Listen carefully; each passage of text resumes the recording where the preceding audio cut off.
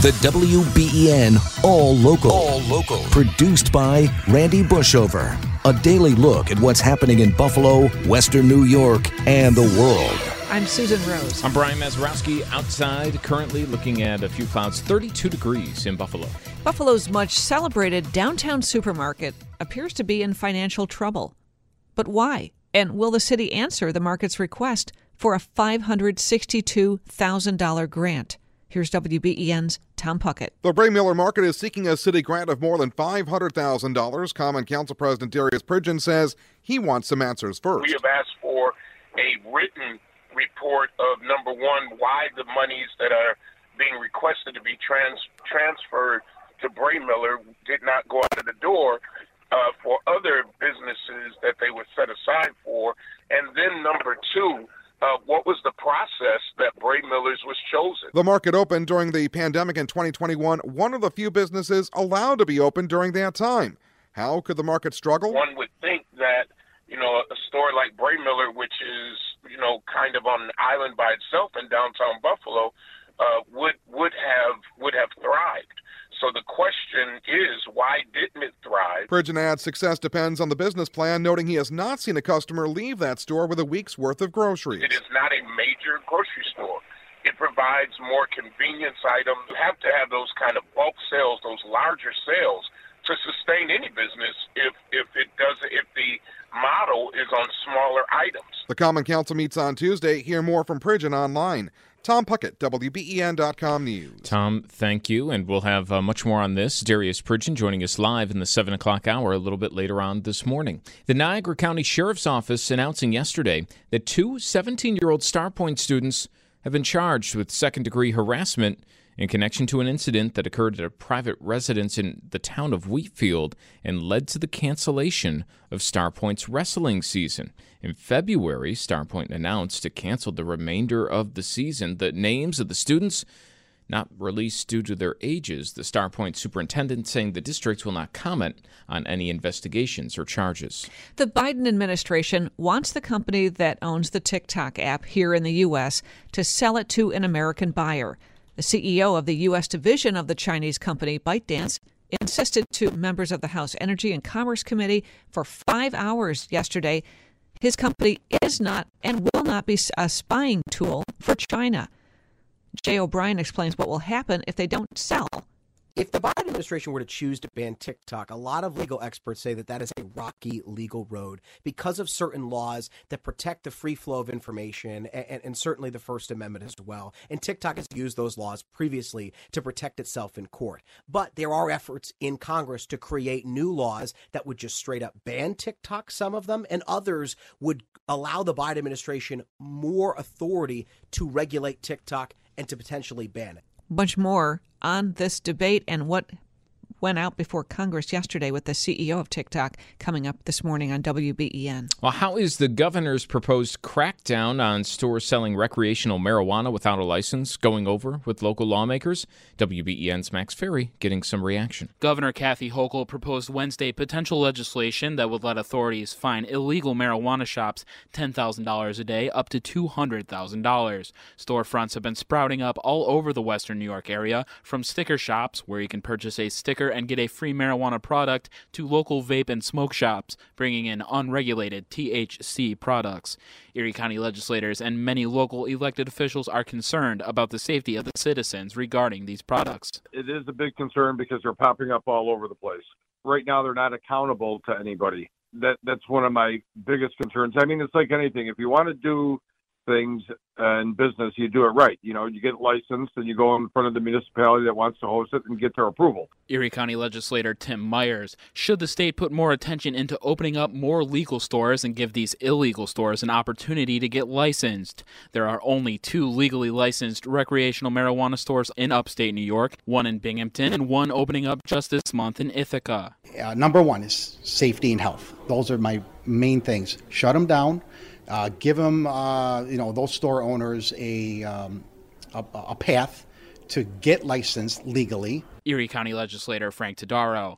This is Max Ferry for WBEN.com News. Thank you, Max. Michigan judges yesterday handed down a landmark ruling in a school shooting case.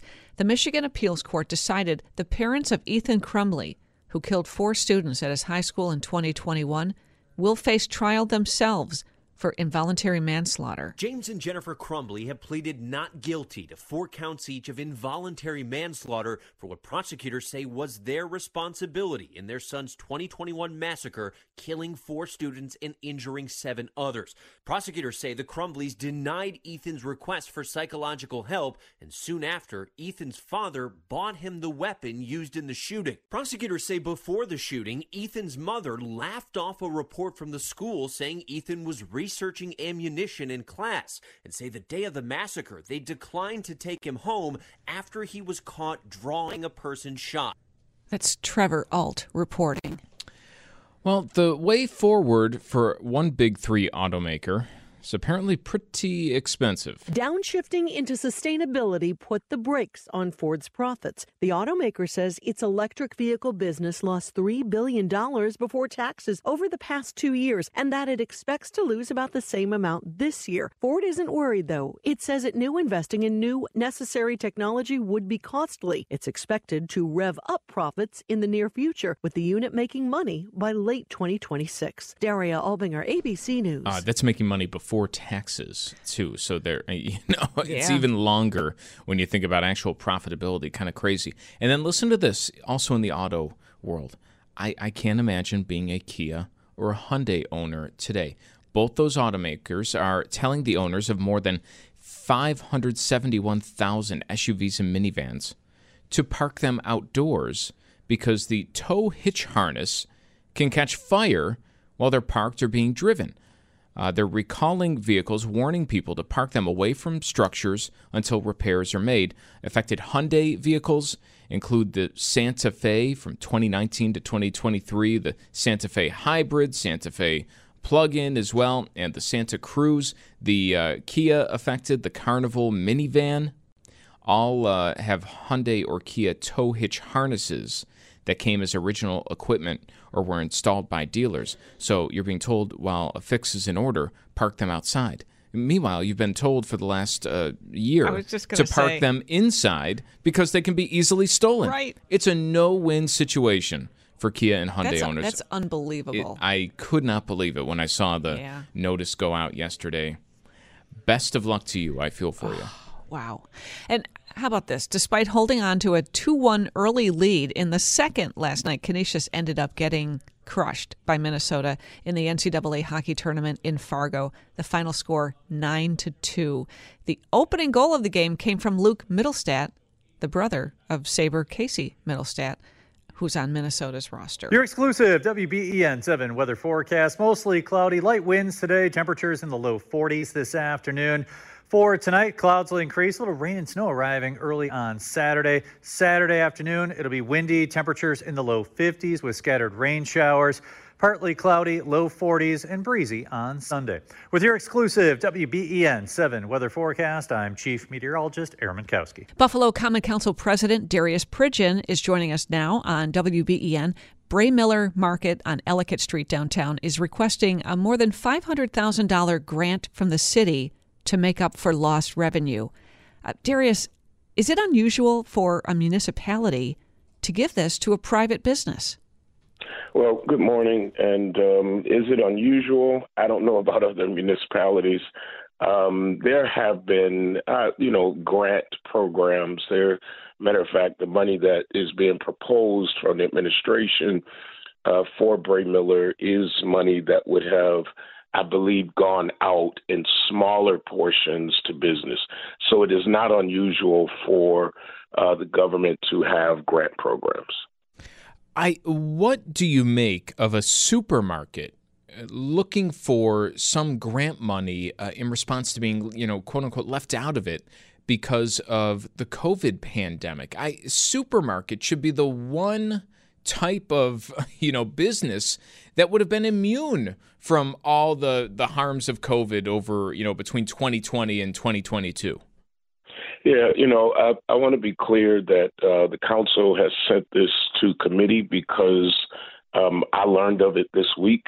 I wasn't a part of the conversations, and I didn't have to be a part of the process of the way this city's government is set up. Basically the administration proposes, and the council can dispose or approve. When it was presented to me in caucus or presented to the council at caucus, I had a lot of questions. I want to be clear that Braymiller is in my district, but regardless of whether it's in my district or not, when you're talking about granting $500,000, I want to know why. I want to know whether Braymiller can sustain. I do not want to give $500,000 of government money to an entity if it can't sustain itself afterward.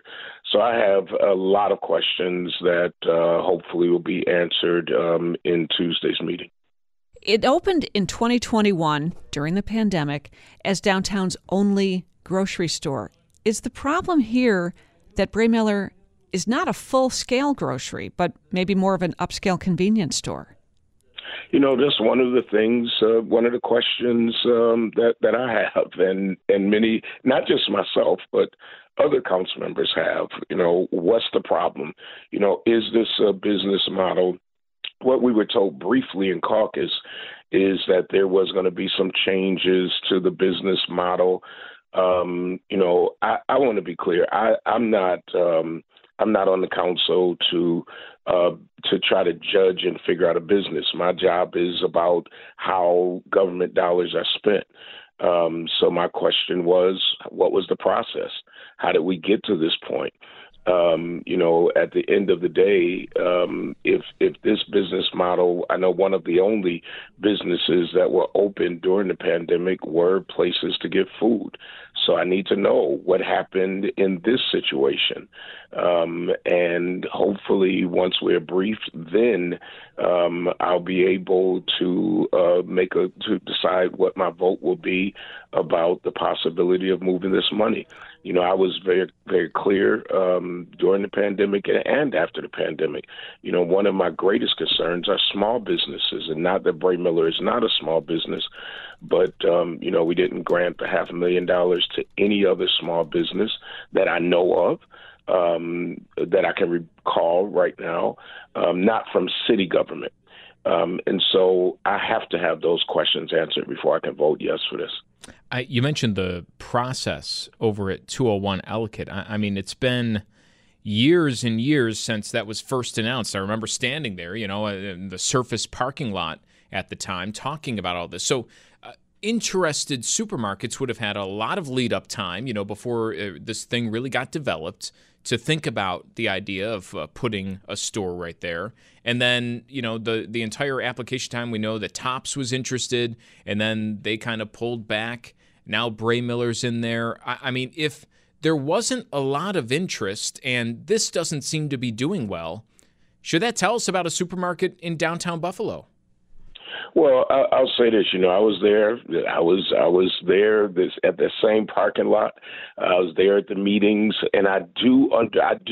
Let me say this. I do agree that we need a supermarket in downtown, and especially, there are a lot of low-income housing in that area, and more to come. I remember, people reaching out for major stores. And then I remember one major store saying there's a possibility, and everybody was pretty happy about it. And then that went away. I think that, in all fairness, I think Braymiller came to the rescue. At the end of the day, it's not enough for me to just simply make a decision and go yes because you came to the rescue. The question that Darius has, again, is 500. What's going to happen that's different? What's going to happen that's different than last week? That's a concern. They did come to the rescue, but that doesn't mean that model should be rescued automatically. I want to be clear. I at this point, and the reason it was not voted on in Tuesday's meeting, the reason it was sent to committee is because of these type of questions. Were you under the impression that it was going to be a different type of a grocery store coming in than is the one that's set up? Well, what we were told was that Braymiller would supply, the business model was that because they were supplying many of the restaurants in downtown Buffalo, that the way that they would be able to kind of leverage, not having the big crowds that come to shop was through their business of supplying the restaurants. Well, we know during the pandemic, and I'm sure part of what I'll hear on Tuesday, what the council will hear, is that during the pandemic, the restaurants were not open. So I would imagine that a big portion of their business model that they hoped would sustain them went away during COVID, and that they were not able then to make that money off of the restaurants, some of which have not come back online in downtown Buffalo or across the city. They're coming back, but some of them won't come back at all. So I'm sure that changed, but we were informed that it wouldn't be your typical Tops or Wegmans. I want to ask you about a new proposal statewide in Albany that would impact a lot of storefronts in Buffalo and Western New York. The governor is proposing a crackdown on stores selling recreational marijuana without a license. Hundreds of thousands of dollars in fines to these places that are operating, I don't need to tell you, all throughout the city of Buffalo, all throughout communities here in Western New York. What is your position on, a quote-unquote crackdown on these places? And I'm wondering, we've been 2 years since the state has quote-unquote legalized recreational marijuana. But in 2 years, there's only 2 upstate licenses given out. The closest one to here is in Binghamton. Is there a better way than a punitive way to deal with these businesses? Should they be offered an easier way to get a license? Well, number one, I'm not a part of state licensing, so I want to be clear on that. Number 2 is that almost every store that's opened in a municipality, the reason there is a licensing process is so that there's a transparency process. People know what's coming into their neighborhoods. They have an opportunity. If you're going to get a state liquor license, there's postings so that people can contact the state liquor authority and let them know, I don't want this in my neighborhood. If you open a delicatessen in a neighborhood, you have to get a city license so that people can know. So just like every other license of every other product, there is a process. And so because recreational, and again, I'm speaking purely, I can speak as a government official, but a government official that has nothing to do with the licensing. At the end of the day, what the state government seems to be saying is there's a process. So if you want to sell alcohol, you have to go through the process.